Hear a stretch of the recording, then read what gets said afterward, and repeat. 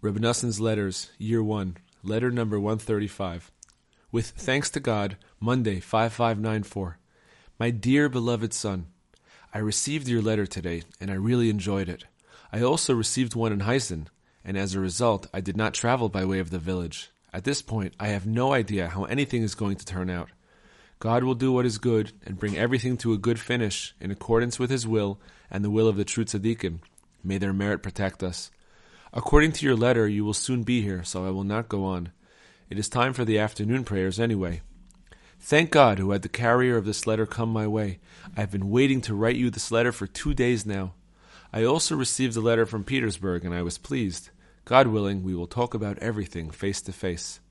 In all these things, you can see what is taking place in the world every day, and how it is impossible to have any life at all except through the holy words of our master, teacher, and Rebbe.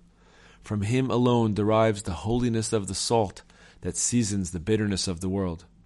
Without this, it would be impossible to live or exist at all. Likutei Moharan 1:23. Happy are we to have at least been worthy of knowing the source of our vitality, and who it is that animates us and all the worlds. Most of the world has not merited this. The words of your father, waiting to see you soon in life, health, and joy. Noson of Breslov.